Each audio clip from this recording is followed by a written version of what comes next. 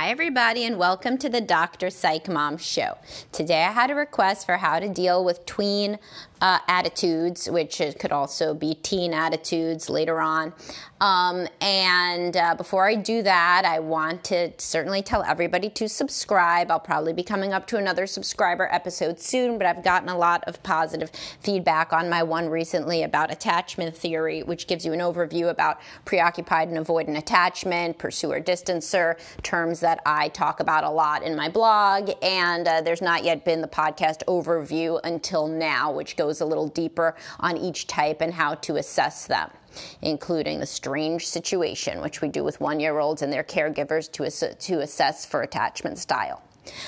Anyway, so I had somebody ask me about how to deal with tween attitudes and gave me a few examples. First is the tween that doesn't really make eye contact and engage with adults and just says hi in kind of a monotone, and this is irritating to the mother.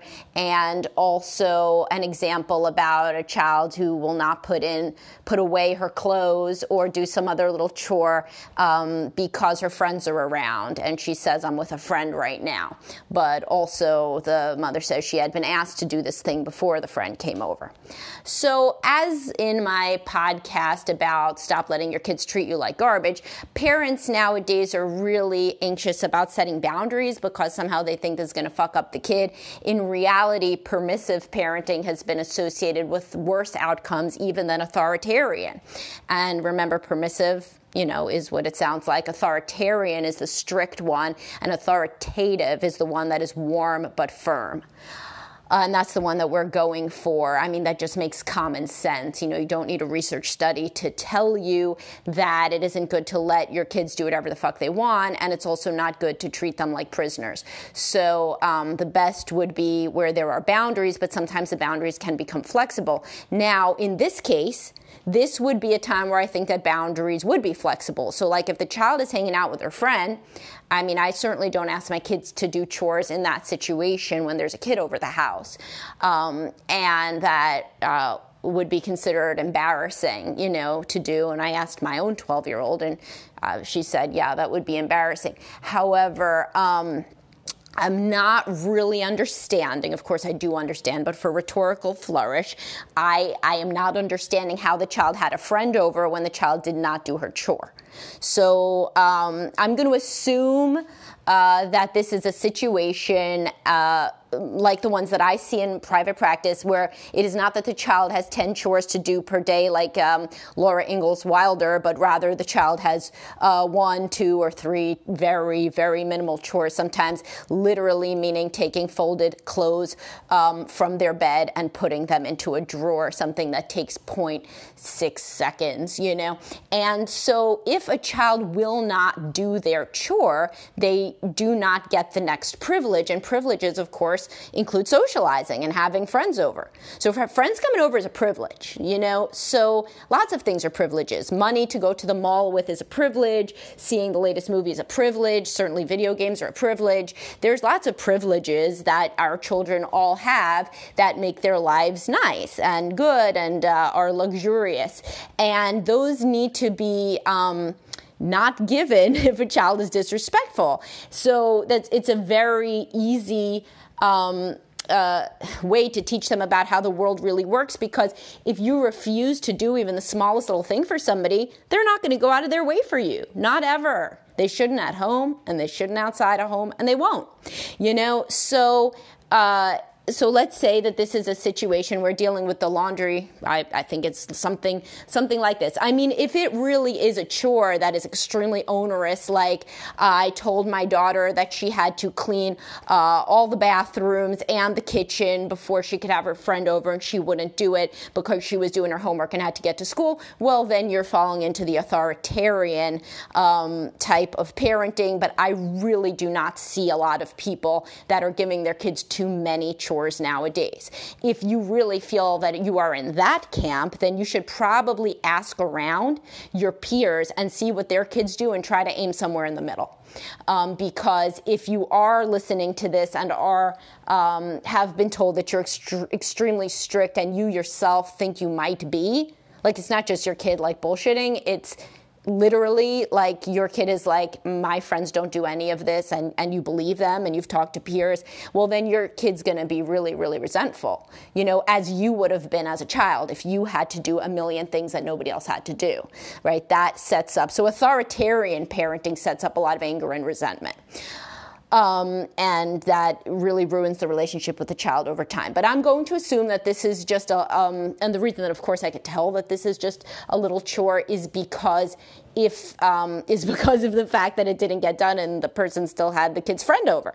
So, I mean, obviously, we're erring on the side of permissiveness here, because what's the child's friend doing in the damn house, right?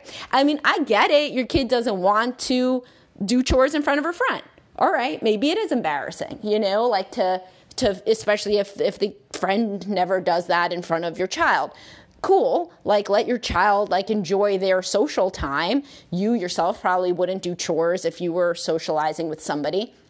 But how is the child's friend in the house? That is a privilege. So if the child doesn't do a chore, then the child doesn't get the privilege, especially a very minimal chore like this.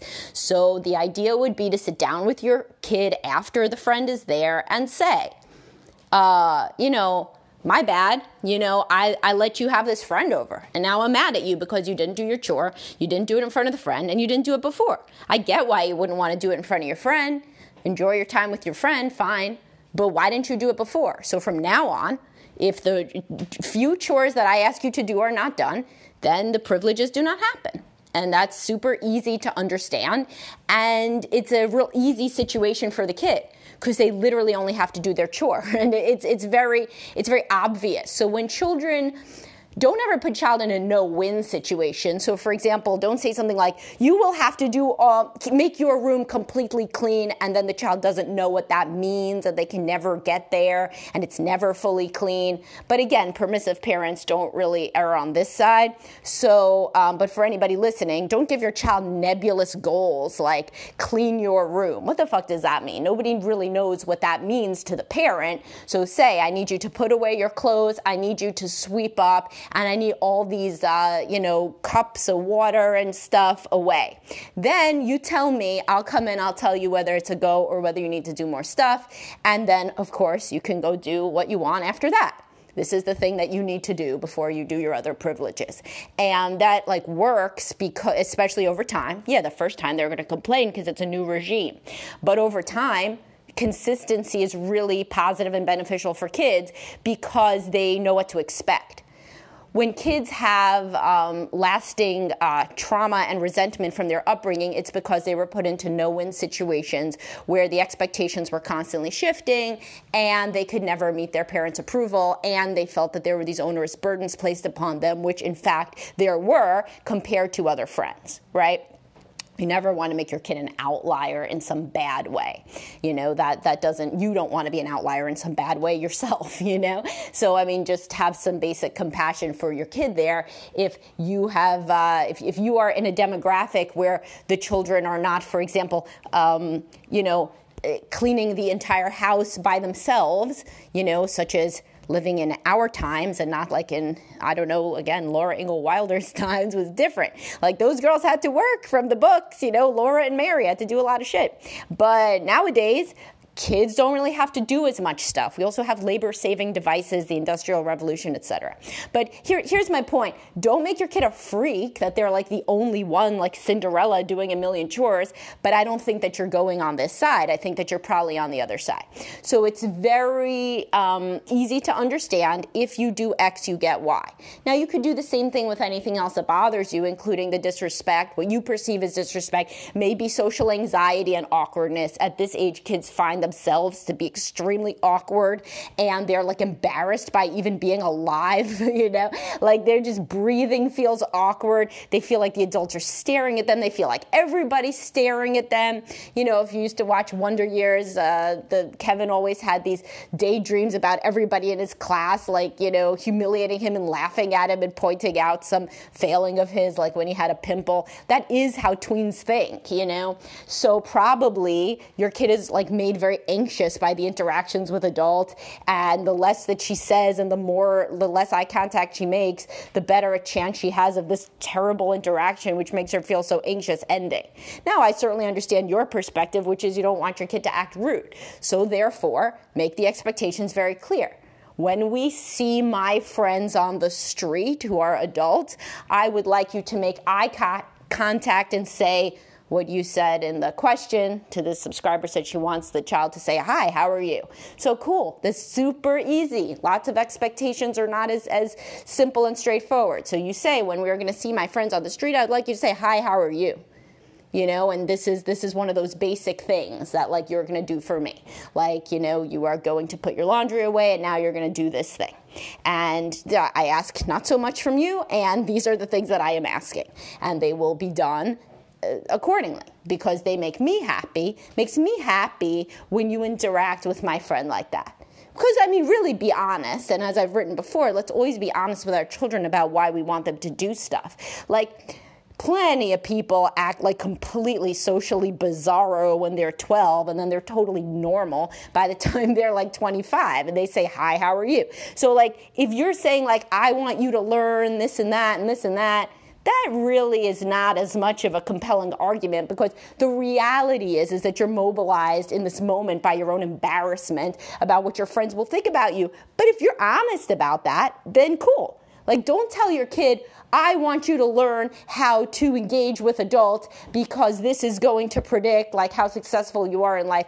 Like, it's really not. That's like pretty catastrophic thinking, because most tweens are extraordinarily awkward and then most of them turn into pretty normal adults who can talk to other adults and talk to everybody and superiors and authority figures and whatever.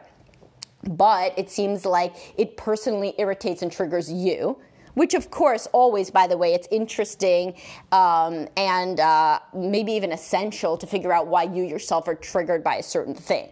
So, there's a good book, Parenting from the Inside Out, that really walks people through figuring out why they have specific triggers in their kids' behaviors. And I've written about this as well in my article, 11 Things to Ask Yourself When You're Going to Flip Out on Your Kid, which I could link you to.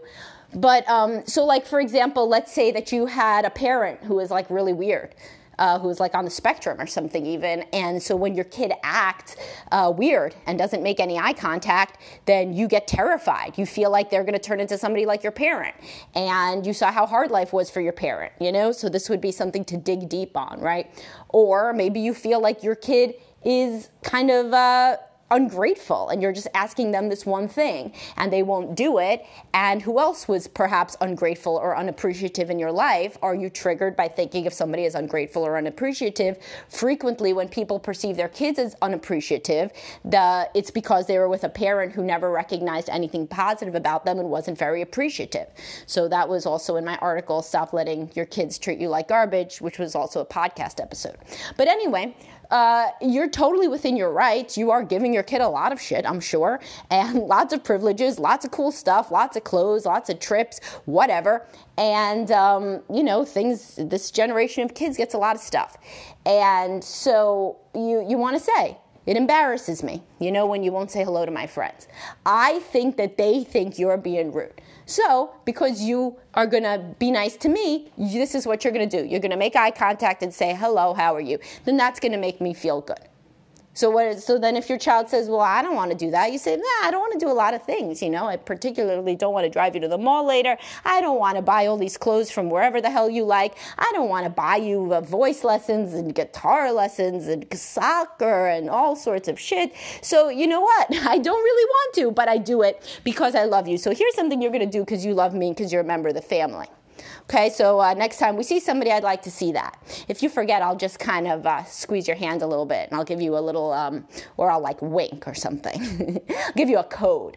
And most kids are going to try to do it. And if they don't, then that would be indicative of a different sort of an issue, such as a larger social anxiety issue or an anger issue toward you. and just a lot of resentment on their end, which precludes them from wanting to make you happy. But within the majority of relationships with children, when expectations are delineated very clearly with consequences and reinforced consistently, then that can ameliorate a lot of the problems. So, for example, if you then had a day where you met a person on the street and your kid didn't barely say hello and didn't talk at all, later you would say, that interaction didn't make me happy, doesn't exactly make me want to do whatever we were going to do later. That was fun. So do you want us not to go to the mall later? Your kid's going to be like, no, I have to go to the mall. So then you'd be like, all right, I'll give you one more chance. But next time you don't do it, truly, we will not go to the mall. Because I say to give a warning, to be kind. Because if it's a whole new sheriff in town with consequences, might as well be kind and actually say, here's what would have happened in the new regime if you don't do what I say in these couple of things I ask. We then do not do the privilege later. And that may be very strange for your child, so give them a little lead time with that. So say, so because I asked this of you and you didn't do it, I don't want to go to the mall. Since this is a whole new thing I'm doing where there's consequences, I'll still take you to the mall this time. Next time, though, it's over. So then 2 days later, your kid thinks they're going to call your bluff and she, doesn't talk to the adult again. And you've introspected about the social anxiety thing. You don't really think it's that.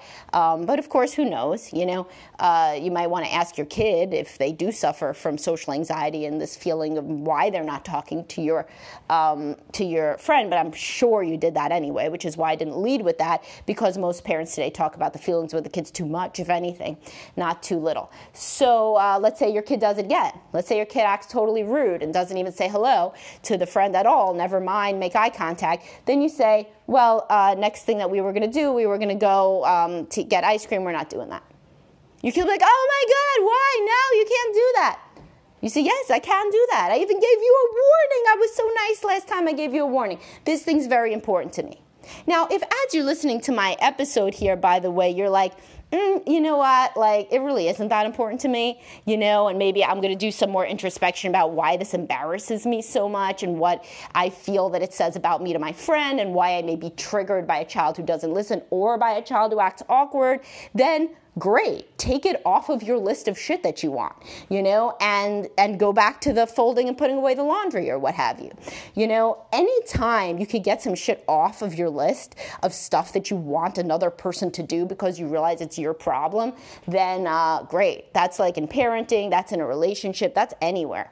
You should always do a deep dive of why do I want my loved one to do X? What about me is it? Is this actually important for our relationship, or am I maybe conflating variables and being triggered by something in my own self? But maybe you'll decide, no, it really is important to me. You know what? If anything, I'll put away the damn clothes. I just want her to act social because I really do think that is going to make my life with her a lot easier, and it's going to put me in a better mood. And it's important to me that she acts nice to these people who act nice to her or whatever. Then you can make this your hill to die on.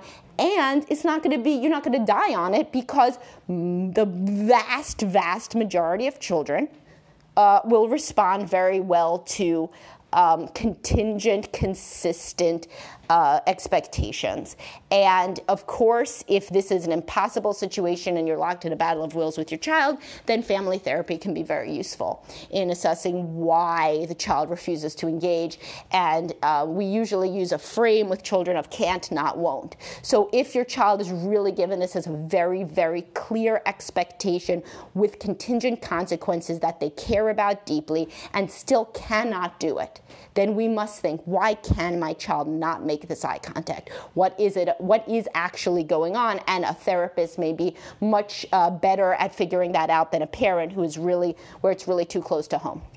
So thank you so much for asking this question. Hopefully it gave you a useful perspective. And for all the other listeners, hopefully it taught you something about the different parenting styles in addition to how the majority of children will respond if given these very clear expectations and a very consistent, integrated, natural kind of way to explain, kind of if you don't scratch my back, I don't scratch yours, especially not on the margins, millions of all of these extra luxuries that I am, creating your life to be so magical. Maybe I'm not going to make it so magical if you can't do like little things for me. And that's like how life works, If you bust your ass for somebody over and over, then you ask them something and they don't do it, well, then you stop busting your ass for them, which includes, of course, hosting play dates and anything else that, is extra. We're not talking about food, shelter, love, respect, but extra stuff, All right, great. So if this added any value to your life, please do subscribe, and I will talk to everybody soon. Have a great day.